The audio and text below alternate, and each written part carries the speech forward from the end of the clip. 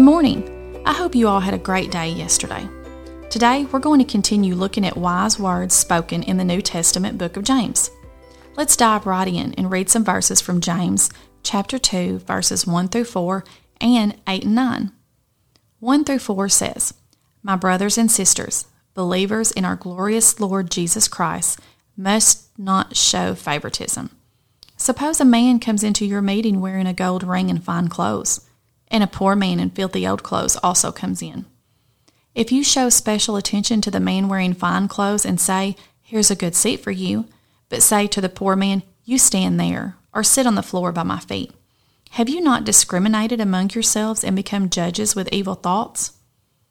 8 and 9 says, "If you really keep the royal law found in Scripture, love your neighbor as yourself, you are doing right. But if you show favoritism, you sin and are convicted by the law as lawbreakers."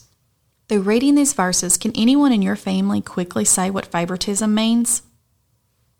If you said favoritism is treating one person better than another, you are correct. There are a lot of reasons why people choose to treat certain people better than other people, but these verses use the example of a person treating someone better than another because they are dressed better and appear to be richer than the other person. Honestly, this happens a lot in the place that we live today.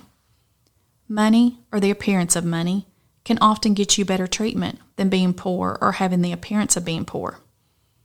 God does not like it when His people show favoritism for any reason. He wants His children to love everyone. So much so that He said in Matthew chapter 22, verses 37 through 39, Jesus replied, "Love the Lord your God with all your heart, and with all your soul, and with all your mind. This is the first and greatest commandment, and the second is like it. Love your neighbor as yourself." Loving others is actually the second most important commandment ever. That's a big deal. That just shows us how important it is to love everyone around us, no matter if they are rich or poor, no matter the color of their skin, no matter what language they speak, and no matter what religion they follow. We are to love others, period. In 1 Samuel 16:7, God tells one of His prophets that He doesn't look at a man's outward appearance. Instead, He looks at a man's heart. Now, we can't see a person's heart the same way that God can, but this verse does show us that the outward appearances are not even considered when God looks at a person, so they shouldn't be of concern to us either. Showing favoritism to certain people is something that our sinful human nature will naturally do if we aren't careful.